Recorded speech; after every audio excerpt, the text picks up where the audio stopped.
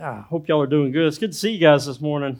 My name's Kyle. I'm the pastor here. So if you're visiting with us, I want to say thank you, as Jasper did a moment ago, for being here, for worshiping with us today.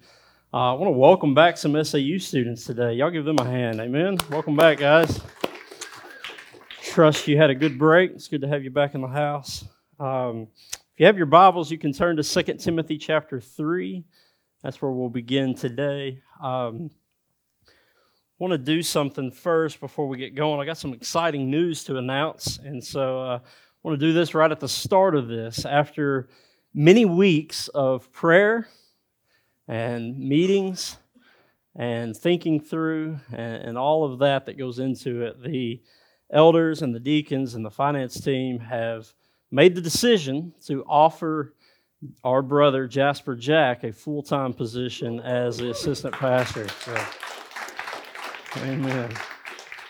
So I want to say a quick word about that, and then I'm going to invite him up, and we're going to pray over him. I'm going to have the deacons come up. We're just going to lay hands on him and pray for him here in a moment. So just kind of a quick word on what this means. First of all, Jasper did accept the position. We had to convince him not to quit his job too quickly. So anyway, his official start date will be the 1st of February. So we're looking forward to that. As assistant pastor, as with any position in a small church, Jasper will wear many hats. And so I just want to kind of explain some of these things to you so you know what to expect of this role from Jasper and from the church and kind of why we saw this as a need. I want to be upfront about these things. First of all, he will, as a pastor, be committed to you, to serving you all alongside myself and the other lay elders as they come on board in whatever ways are needed. All right, so second, here's what that means.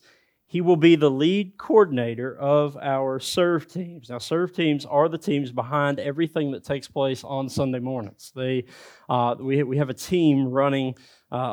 Kid Life is broken up into 3 teams. There's a Kid Life team for this room here. There's a Little Life team. There's a nursery team. There's one coordinator of those. That's Mandy McClellan. And so that just kind of gives you an insight into one of the teams. But we've got other teams, but we've got needs for more teams. So Jasper's role is going to be to kind of oversee, to coordinate, to build an infrastructure within these teams to where good communication is taking place, the teams are running smoothly, leaders are being trained well, new leaders are being found and trained, new teams are being added as needed. Jasper will be that guy. We'll have more on that during our serve team rally on the 28th. Can't count. He'll help us develop a better infrastructure as a church organization. All right, so what that means is just communication, the way we operate, the way things flow, the way we get needs to teams in a timely manner.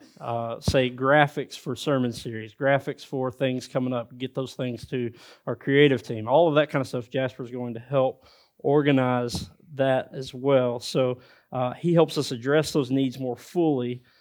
Fourth, as infrastructure develops, I think there will be a growing need for the development of existing ministries, but also new ministries. And so Jasper will also be a major help alongside myself and the rest of the elders as that time comes. Then finally, I've kind of joked with Jasper about this pastor position being called the miscellaneous pastor because that's what really these things end up getting made up of. There's a lot of day-to-day activities that will take place. There's a lot of things that just pop up. Having Jasper in office even just a couple of days a week since this summer has been a great help to me to be able to focus on what I need to focus on, namely the preaching, teaching of the Word and what that looks like. And then also, it's been a great help to so many of you who have found Jasper much more useful than myself as far as being organized and getting things like that done, not being scattered in so many different directions. So he will help with that. But the one big one I want to mention is member care.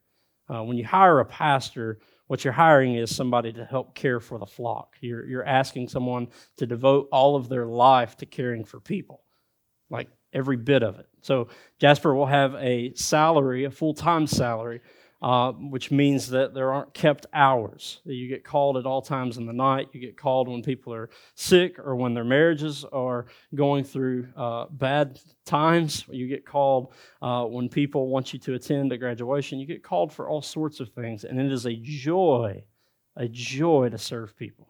It is. I mention this language a lot because I just think it's beautiful. But when Paul is talking about what the elders meant to the people at the church at Thessalonica in Thessalonians, he says, "We became as a mother nursing her children to you."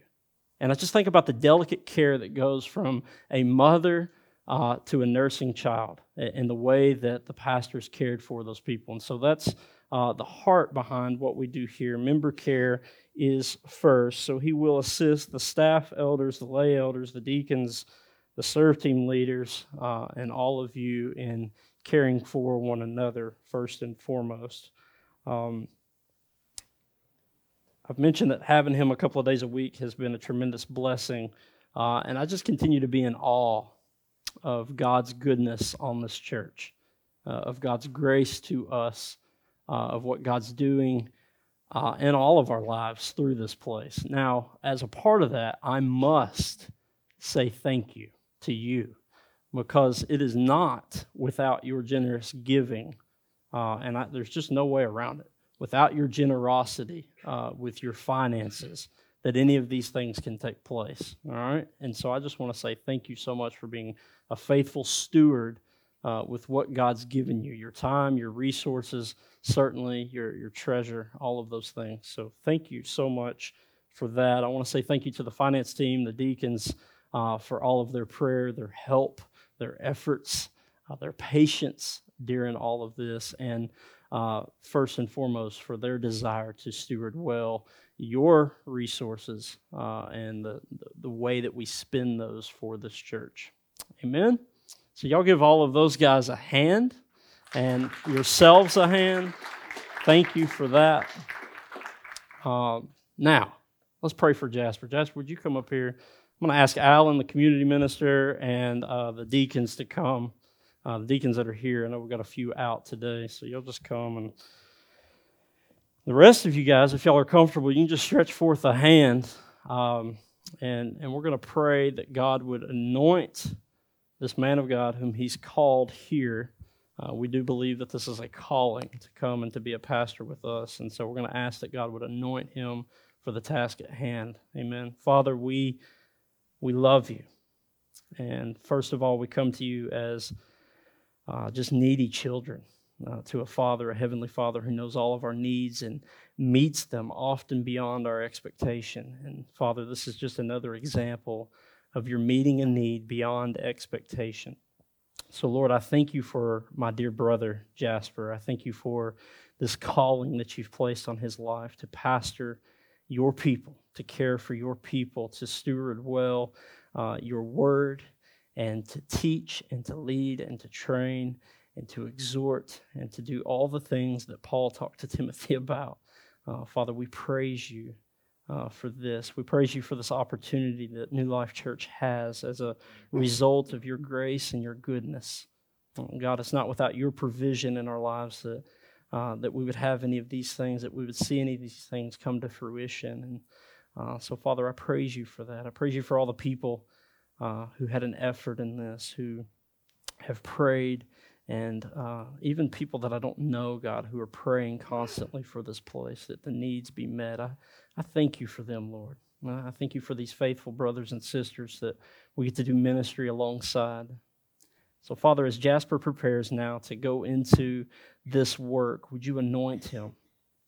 God, would you give him the boldness of the early apostles as they were leading the early church movement? God, would you anoint him with your Spirit to preach, to teach boldly, to stand firm on your word, to not waver in its truth? God, would you give us the desire, Father, to walk alongside Jasper, to support him when ministry gets tough, when times are difficult, and when it's not all rainbows, Father. God, we thank you that ministry is first and foremost about community, the community of believers reaching out to unbelievers, seeing unbelievers come into that community. And God, I thank you for Jasper's efforts in this. God, I pray now, again, once more, for this anointing for him. It's in Christ's name we pray. Amen. Amen. Y'all give Jasper a hand, would you?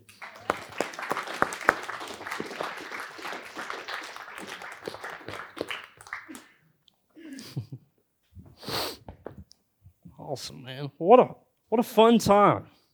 What a great time. Amen. If you guys have further questions about any of that, I'm an open book. All of us are here. We got no secrets. Okay, there's nothing done under the table or anything like that. In fact, we're going to release a financial report. Hopefully this week that should be going out. It'll have details of what that full-time salary looks like and all that. So don't want you to feel like I'm withholding that information from you. I'm certainly not. We'll release it this week. Anyway, let's see what the Lord has for us today. We started a series last week about spiritual habits. And this stems from a verse in 1 Timothy chapter 4, verse 7, where Paul instructs Timothy to train yourselves for godliness. Train yourselves for godliness. Spiritual habits are the means of grace, as we said last week. They're the way, they're the place of training for us. So we talked about, as Paul does there, about physical training for the body, that there are certain things you do when you are physically training for something. The same is true for spiritual training. When I'm spiritually training, I want to be stronger spiritually. There are things that are good and right for us to partake of, to be involved in. And so one of the things we said was that training for godliness cannot be about godliness only. All right, so here's what I mean by that. If you're training for godliness just to become more godly, what results is not typically godliness, but legalism. You end up becoming very legalistic when godliness is the goal. All right, so I think the goal must be different. I think the goal must be life-giving, it must be edifying, it must spur us to something more, which to me, and I think God's Word lays this out for us, that in order to train for godliness well, we must first be running to God. And so when we're running to God, we have this well inside of us filled up, per se. We're overflowing with joy. So spiritual habits are about placing ourselves in the pathways of God's regular, of the places where He regularly disperses His grace. All right, so those pathways are 1, God's Word, 2, prayer, and 3, the community of the saints.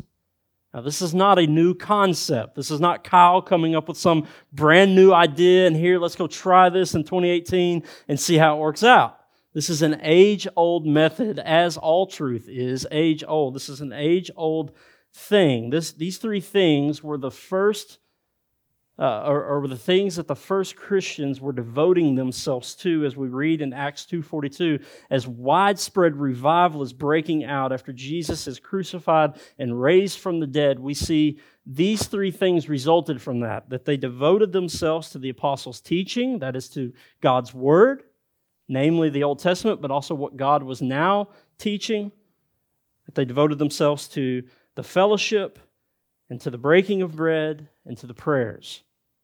So they devoted themselves to God's Word, to prayer, and to the community of the saints, to being with one another. So as believers, God's Word, prayer, community of the saints, they are essential to our lives.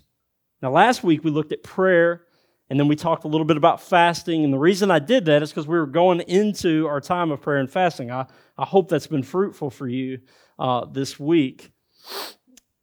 So today, I really want to address the one that I wanted to address first because I think it's first, and I did mention it a little last week, but let's really dive into it a little further today. Let's talk about God's Word, namely the transforming power of God's Word.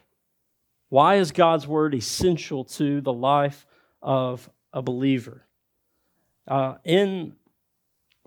we get there, let me address some things that I think we need to be aware of.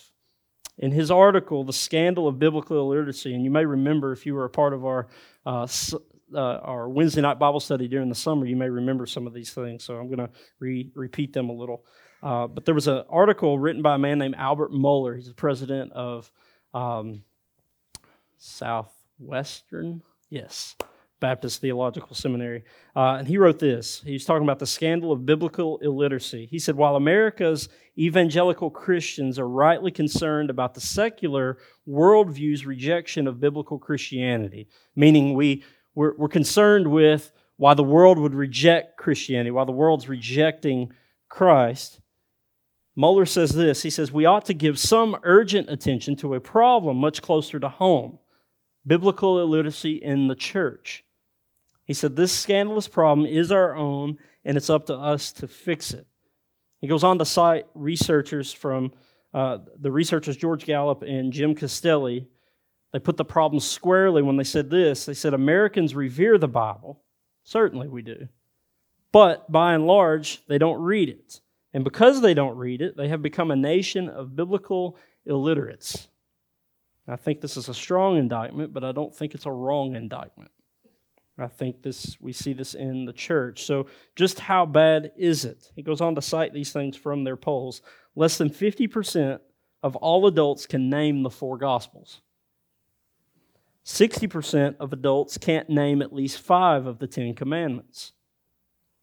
According to 82% of Americans, the saying, God helps those who help themselves, is a Bible verse.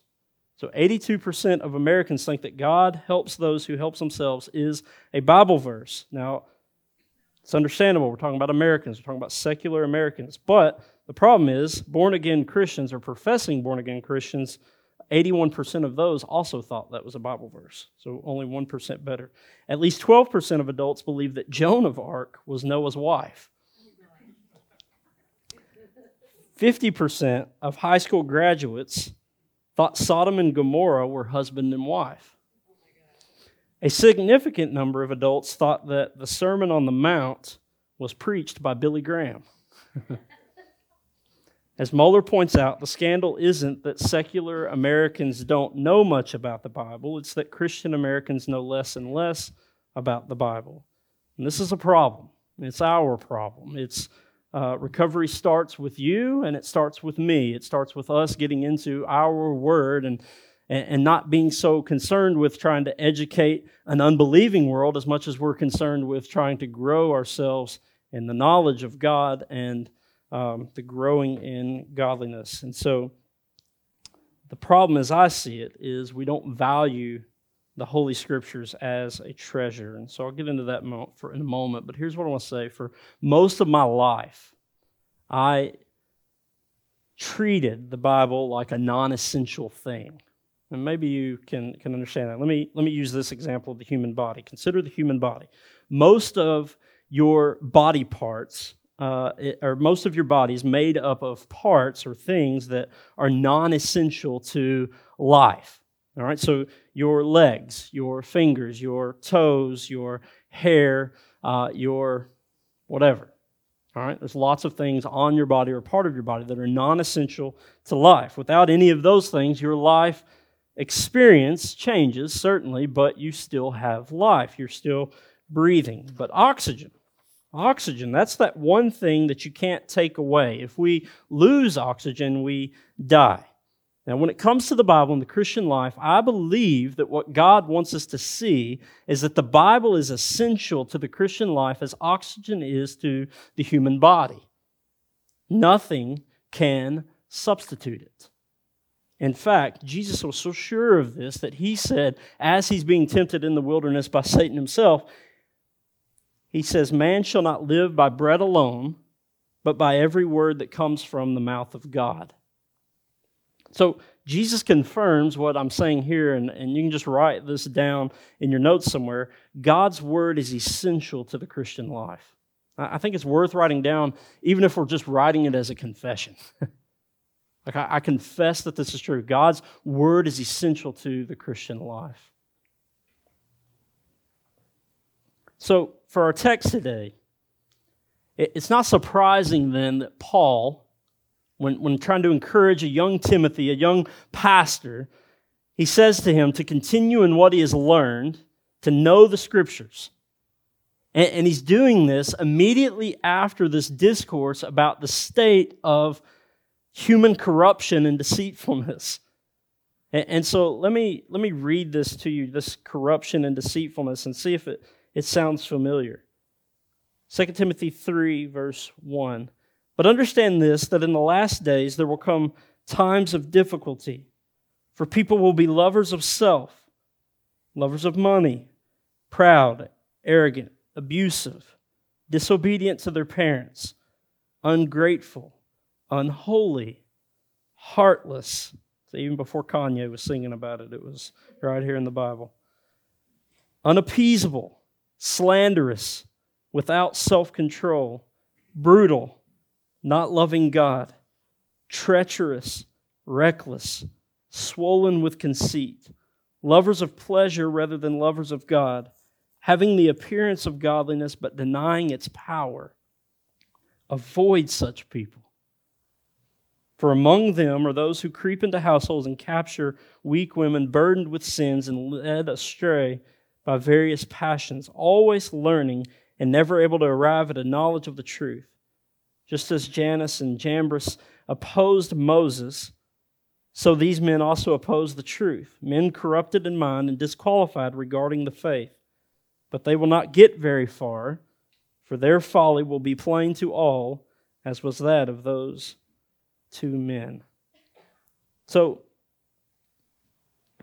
it's a pretty colorful picture of the world that was before Timothy in that day. And I would say it's a pretty colorful and spot-on picture of the world that we see today still, right? That men are still corrupt. Men and women are still following the ways of their own desires. We're full of corruption and deceitfulness, and all these sorts of things are around us. So, what's the plan of action then for a believer? How do we live well in a life like this, or in a world full of these things? How do we live right? Well, the encouragement to young Timothy, and I think the encouragement for all believers, I think that's why it's here in God's Word, comes in these next several verses, verses 10 through 17. He says, "You, Timothy, however, have followed my teaching, my conduct, my aim in life, my faith, my patience, my love, my steadfastness, my persecutions and sufferings that happened to me at Antioch, at Iconium, and at Lystra, which persecutions I endured, yet from them all the Lord rescued me. Indeed, all who desire to live a godly life in Christ Jesus will be persecuted, while evil people and impostors will go on from bad to worse, deceiving and being deceived. But as for you, continue in what you have learned and have firmly believed, knowing from whom you learned it and how from childhood you have been acquainted with the sacred writings," talking about the Scriptures, "which are able to make you wise for salvation through faith in Christ Jesus. All Scripture is breathed out by God and profitable for teaching, for reproof, for correction, and for training in righteousness, that the man of God may be complete, equipped for every good work." So, Paul says to follow my example, but he then goes into this deal about his example stems from what we've learned from the Scriptures. It says, continue in what you've learned. Know that all Scripture is breathed out by God and is profitable for reproof and correction and teaching and training in godliness. So, I think in this passage there's three implications or three instructions for the Christian life and God's Word. Three things that I want you to know today. So again, with your notes, here's number one.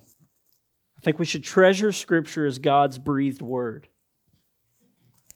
I think the first thing about a Christian and his life or your life and God's Word is that you should treasure it as His breathed out Word. Paul says all Scripture is breathed out by God. Do you Do you know that scholars believe Paul coined a word to describe the supremacy of Scripture? The word is theopneustos. Theopneustos. Now, this word isn't used in any other Greek text, biblical or other, prior to this writing in 2 Timothy 3. This term is used to stress the divine origin of God's Word, all of Scripture, that it comes from God, that it's breathed by Him. It's not the authors that are inspired, although they were inspired by God. It's not so much them that's inspired, it's that the writings are inspired, because the writings come from God's mouth. They're breathed out by God. All of Scripture is breathed by God. So they are God's own breathed words to humanity. This is what we have when we look at this daunting thing called the Bible. We have God's breathed word. It's because they are God's breathed word that they have the power to do at least two things. Number one is to create new life. I'll get into that in a moment. The second thing is they bring about training in righteousness, which I'll get into in a moment also. When I think about God breathed, one of the first things that came to my mind as I was reading this, my mind immediately went back to Genesis and the story of creation. As God creates man, it says there that God formed man from the dust of the ground, and that when He had formed him, He breathed into his nostrils the breath of life. That by God's breath, man came to life. And I began to think about what that meant here, that God's Word, these Scriptures, continue to breathe into us spiritually the breath of life. Though we have physical life, spiritually, as we read God's Word, we are re-encountering God's breath, and He's breathing into us brand new life. So as I alluded to earlier, I think the biggest issue when it comes to the Christian life, it's God and God's Word, is that we don't treasure it. We just don't think it's valuable. We, like me, for most of my life, see it as a non-essential thing. Like, it's just there. Go on Sunday, I can hear Kyle talk about God's Word. I get the Word, or I can get the verse of the day on my phone, which is not wrong. And I can look at that, or I can see on Facebook or Twitter, people are sharing verses. I'm reading those in passing, and those are all good things. I just think it's not the best way to encounter God's breathed word. I don't think it's what God intended as the essential way to encounter His Word. When you begin to see God's Word as His own breathed out word for you, that this Word was written to train you for all righteousness. I don't know what it does for you, but for me, it changes the way I come to God's Word. It changes the way I think about God's Word. I don't see it as a chore anymore. I see it as communion with a really strong, close friend. Somebody who knows me better than I know myself. Somebody who's training me, rebuking me where I need rebuke, reproving me where I need reproof, correcting me where I need to be corrected, teaching me what's right and what's wrong. I see it as a great source. I see that His Word creates life in me. And so when I come to His Word, I'm coming to find more life. I'm not coming just to come or just to say I did it today or just to check the box on my reading plan. I'm coming to encounter life. The second thing that Paul has here, the instructions for the Christian life in God's Word, is to continue in the Word which gave you new life. So this assumes at least one thing, that you have new life, which I'll get into in a moment. But first, let's talk about what it means to continue in it. Matthew Henry says about this verse, about this wording from Paul, he says, note, it is not enough to learn about that which is good, but we must also continue in it and persevere in it unto the end. It's not just enough to say, God's Word is good, and I believe God's Word, I trust God's Word, I love God's Word. It's not, we all say that as Christians. But what about our life shows that we're interested in continuing in God's Word? What about our life shows that we want to maintain relationship with God through His Word, that we would endure in it to the end of all things? I think that's what Paul's after when he tells Timothy to continue in God's word. Jesus says in John chapter 8, if you abide in my word, you are truly my disciples. What a strong indictment. Now, Jesus is saying this to the Jewish people, Jewish believers who would have all counted themselves as righteous because of their nationality. And Jesus is saying, if you are truly my disciples, you'll continue in my word. You'll abide in my word. I read that and I'm like, yee-hoo, heights. So the mark then of a truly Christian life is that we are continuing in the word which brought that new life. So lots of people will go about saying, I'm saved, I've got new life, I trust the Lord, but nothing about their life shows that they're continuing or abiding in God's word. Jesus says, if you do not abide in God's word, you are not truly my disciple. So this is a gut check for a lot of us. This is one of those moments where you encounter God's word and it's teaching, it's reproving, it's rebuking, and it's correcting you. These are the words that are tough sometimes. In verse 15, Paul says that it was God's word that made Timothy alive in Christ. Now, I'll read it again for you. I love what he says in verse 15. He says, and how from childhood you have been acquainted with the sacred writings, which are able to make you wise for salvation through faith in Jesus. That it's God's word that makes us wise for salvation. In other words, it's God's word that saves us. It's God who brings life. It's this God-breathed word which breathes into us a breath of life. God's word has the power to bring its hearers and readers to life. This is in direct contrast to the false teachers which Paul is addressing in verses 1 through 9, which led to all sorts of ungodliness. This is in direct contrast to that. Paul's saying it's God's word which brings life. So as you continue in the word which brought you new life, you'll grow in your desire to read the word, to hear the word, to be around the word, because as you do read and hear and put yourself in the place of receiving God's word, what happens is your joy grows. Your love for God deepens. Your knowledge of Him thickens. It widens. You come to see, as Paul said, his hope for all believers, that they would come to know the height and the depth and the breadth and the width of God's love for you. As you place yourself in the pathway of God's word, what happens is you come to know the height and the depth and the width and the breadth and all of those things of God's word for you. This is what happens when you find yourself in God's word. When you place yourself in God's word, you grow in these things. So I think it goes without saying that we must discipline ourselves in the practice of continuing in the word, which gave us new life. Like, this is an instruction from Paul to young Timothy, and he's telling him, after he tells him that, he says to go and to teach these things to all. So this is certainly for us. This is not just for Timothy. Now, friends, listen to me. You will not continue in God's word until your life is transformed by God's word. You're just not going to have a desire. The Bible says that the natural mind cannot comprehend the things of God. And so we don't naturally have a desire for God and His word. We need something inside of us to happen. I reference it a lot, but it's just so stinking true that Ephesians 2 says that you were spiritually dead in your trespasses and sins apart from Christ. And then it's by grace you're saved. So God breathes out His word right here. You hear it. Paul says in Romans that people hear the word through preaching, they hear it through reading, they hear it through the teaching, that they're encountering God's word, and that it's that word which brings life.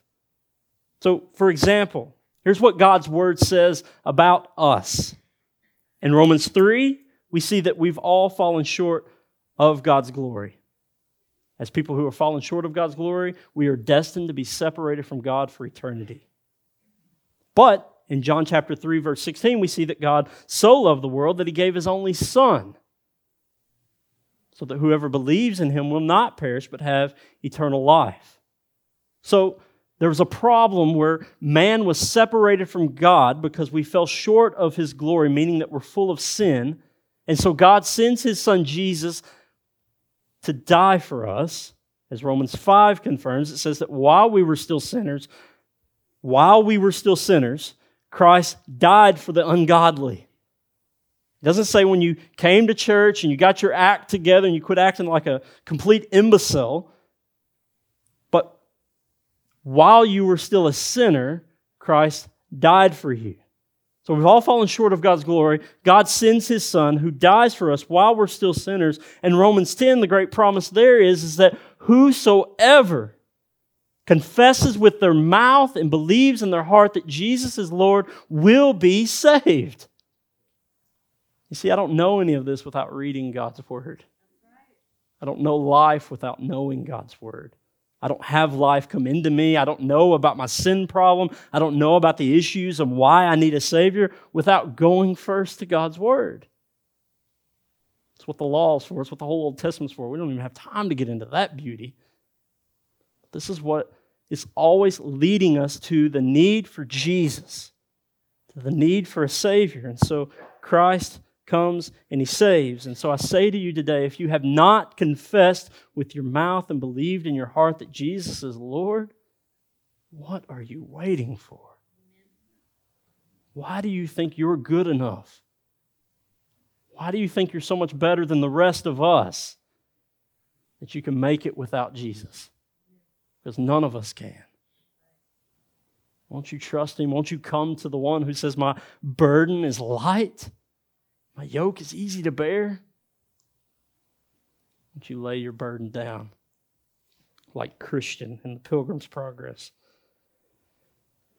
So, I implore you today, if you're an unbeliever in here, please confess your need for a Savior this morning. Right now, where you're sitting. Jesus, I need you. You don't have to wait on me. Jesus, I need you. The third thing about the Christian life and our Bibles, His Word, is that we should consider it the source, the sole source for knowing God and growing in godliness. This kind of goes in line with treasuring God's Word, but I want to spin it a little differently here. He says that all Scripture is breathed out by God and profitable for teaching, for reproof, for correction, and for training in righteousness, that the man of God may be complete and equipped for every good work. So it's by God's breathed word, these very scriptures that we have in front of us, by which we are taught what is right, by which we learn also what is wrong in us.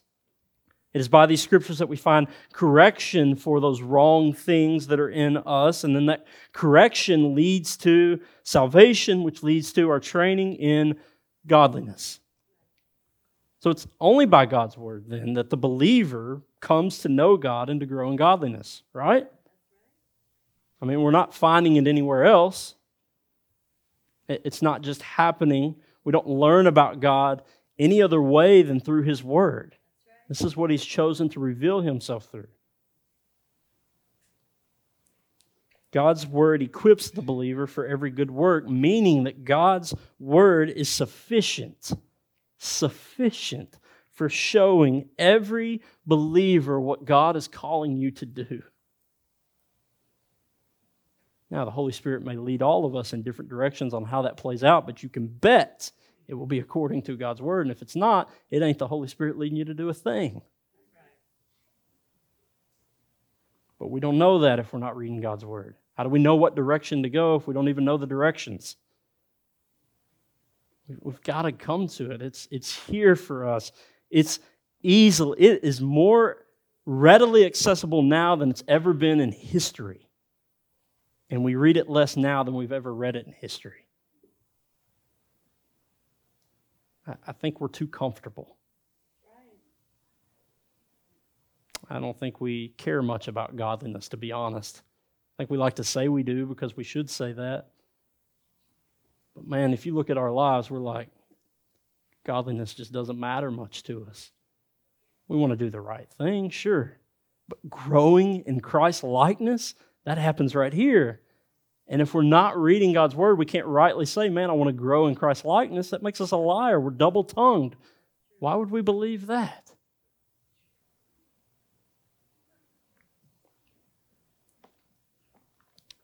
God has been wrecking my world when it comes to these truths lately.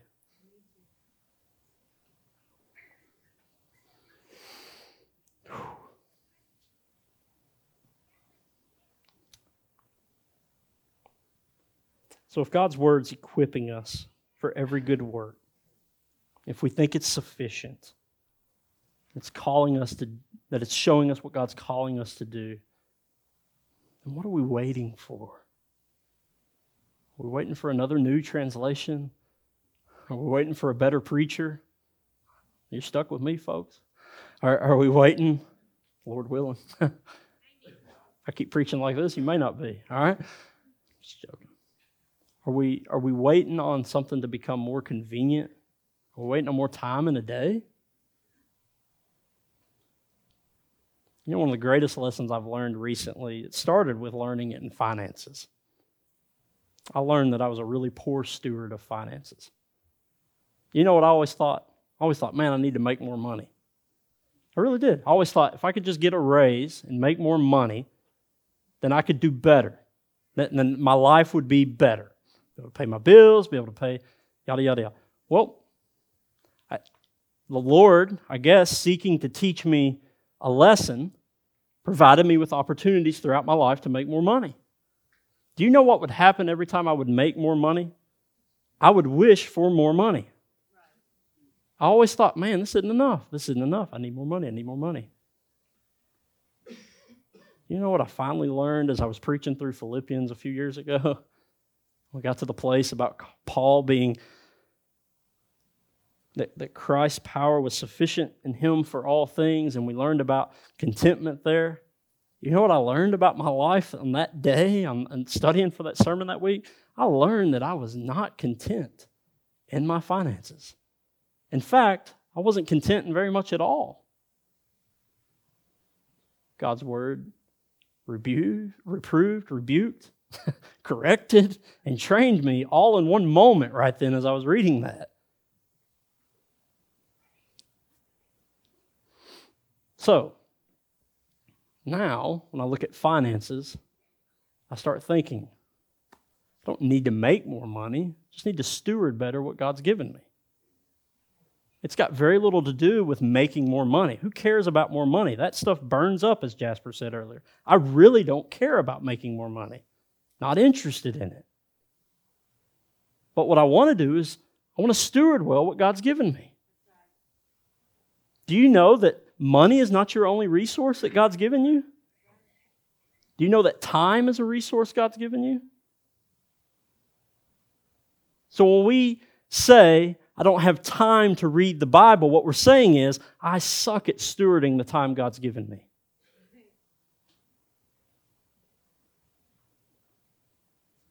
Just not good at it. When we make excuses like that, we're saying that it's just not important to me. Because I make time for every LSU football game.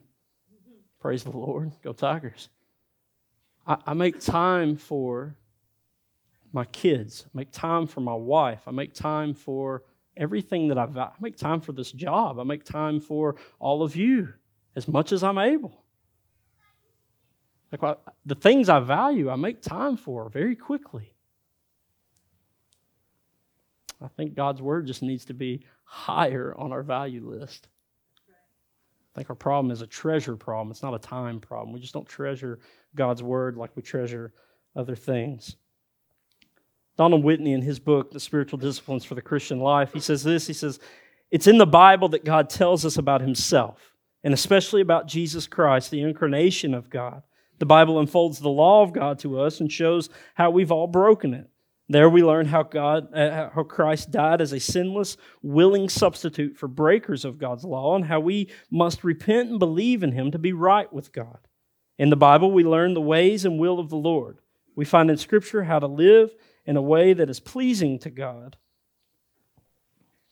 as well as the best and most, as well as what's best and most fulfilling for ourselves. None of this eternally essential information can be found anywhere else except the Bible. Therefore, if we would know God and be godly, we must know the Word of God intimately. We must know it intimately. It's God's Word. So, let's think through this for a moment, okay? I think we need to ask ourselves a few questions. One, do we desire to know God and be godly? Now, I trust you're not just going to rush to an answer on that. Like, think about your heart, your life. Do you desire to know God and to be godly? All right. If so, what then are you going to as a source to make that happen? What are you using as a source to know God and to grow in godliness? Is it nothing? And by nothing, I mean, do you even have a plan? I mean, we make plans for everything else. I want to go on vacation later this year. I'm going to start saving now. If I want to get fit, I'm going to start working out now. If I'm going to, we make plans for all things. If I want to grow in godliness, what's my plan for that? Well, first and foremost, it must be God's Word. We must encounter God's Word. I think the plan is quite simple. I think God makes it, He makes it simple so that it's easily accessible by all people. You don't have to be a learned man. That's one of my favorite things I read this week in Acts was that as these apostles are standing before these rulers and they're being judged, before these Pharisees and such, they're being judged about preaching the word. They're in trouble for this, being prosecuted. Basically, they're on trial. It says there that those men could see that they were ordinary and common men, but that they had been with Jesus. Because ordinary and common men could not do or preach or say or talk the way these men were talking. I love that. Anyway, it's one of the things I've been thinking about this week. So, I think that we must treasure God's Word as His own breathed out Word. This is God's voice to us. I think we must continue in God's Word, which gives us new life over and over and over. I think we must consider God's Word the sole source for knowing Him and growing in godliness. It has to be. It's encountering His Word. Now, there's a lot of ways you can do that. You can do it certainly through reading. You can do it through hearing, preaching, or audio Bibles. You can do it through singing good, wholesome worship songs about the Lord, singing God's Word. There's a few ways you can do this, but I would never want to see anybody, any Christian, replace hearing and reading God's Word with anything else. We must hear, we must read God's Word. So, now that we all value God's Word as we value the breath in our lungs today, right? We're all on the same page. What are some practical tips for digging in?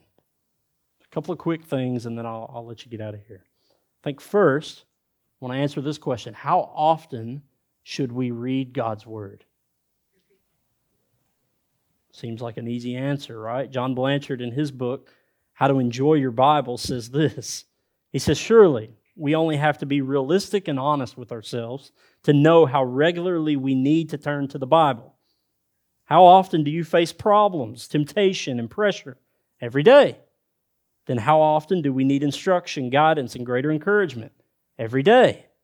To catch all these felt needs up into one greater issue, how often do we need to see God's face, hear His voice, feel His touch, and know His power? The answer to all of those questions is the same: every day.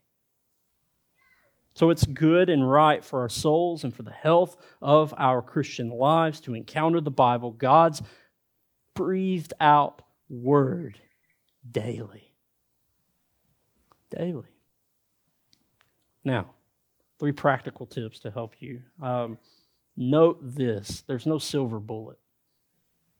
You don't magically become a mature believer. It's a steady diet of milk, and it grows into a diet of meat.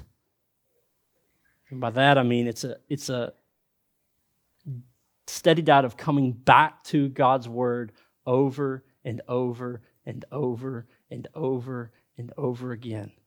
Ask any believer in here who's been a believer for 30 years plus. Ask them. See what they say. How often do you think I should be reading God's Word? And just listen to their answer. So, number one, find a time. I talked about this a moment ago, but the average reader, average reading pace, can go through the Bible in about 72 hours. I'm not advocating you stay up for 3 days, though if you do, awesome. But the average American watches that much TV in 2 weeks. I'm not saying you do. Your practice may be different. I hope it is. That's a lot of TV.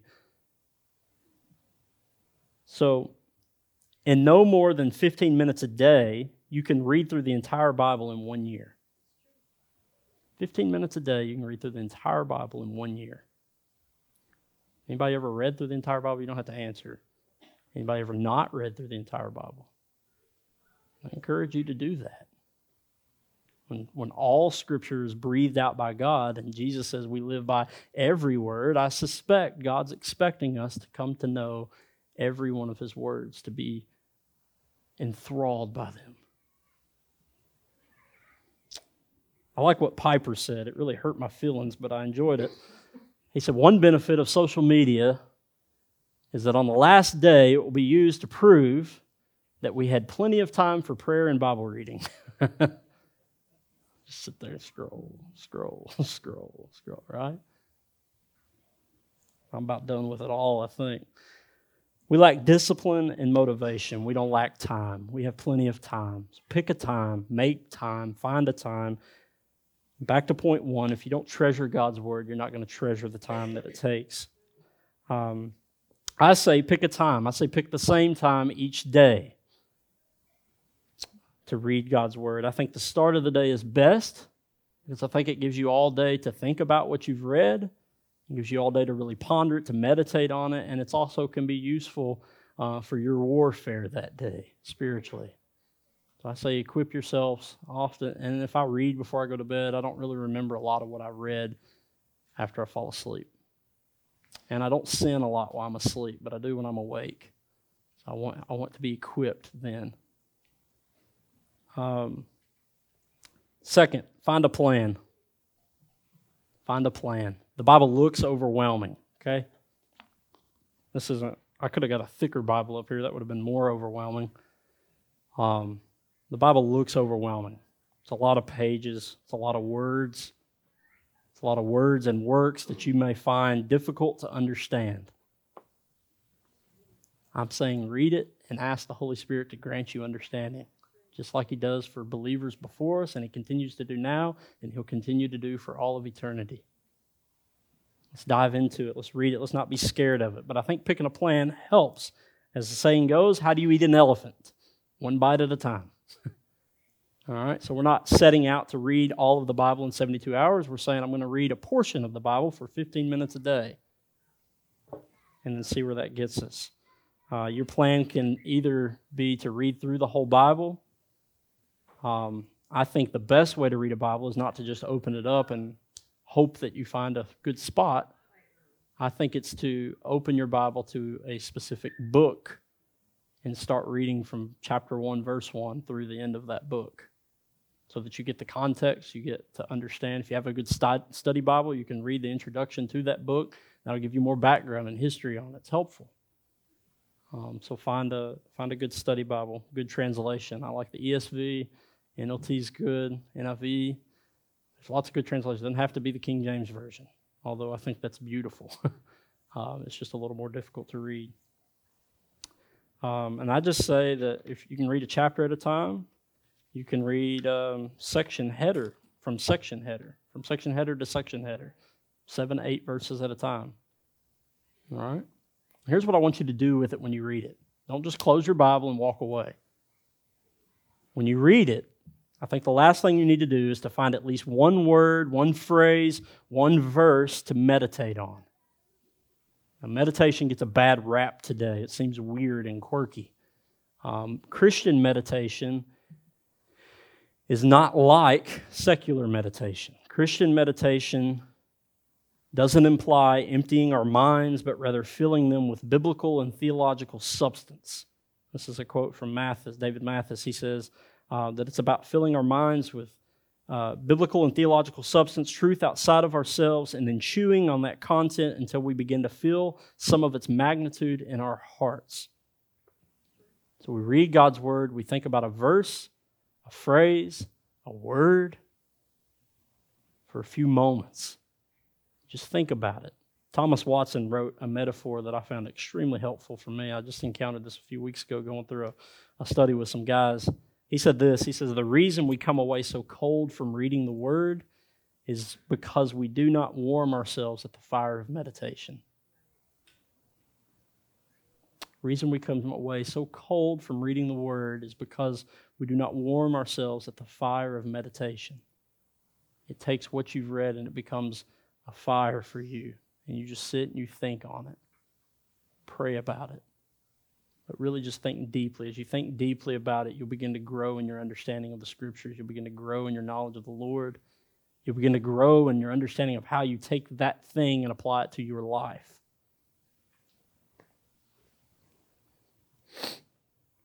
My hope for all of us is that we would grow in our knowledge of God, that we would grow in our desire to become more godly. Amen. So next week, what I want to talk to you about is community of the saints, getting together with believers just like we're doing now. How does that play its role in spiritual habits? Amen. Now, I hope this has been helpful. Will you stand to your feet?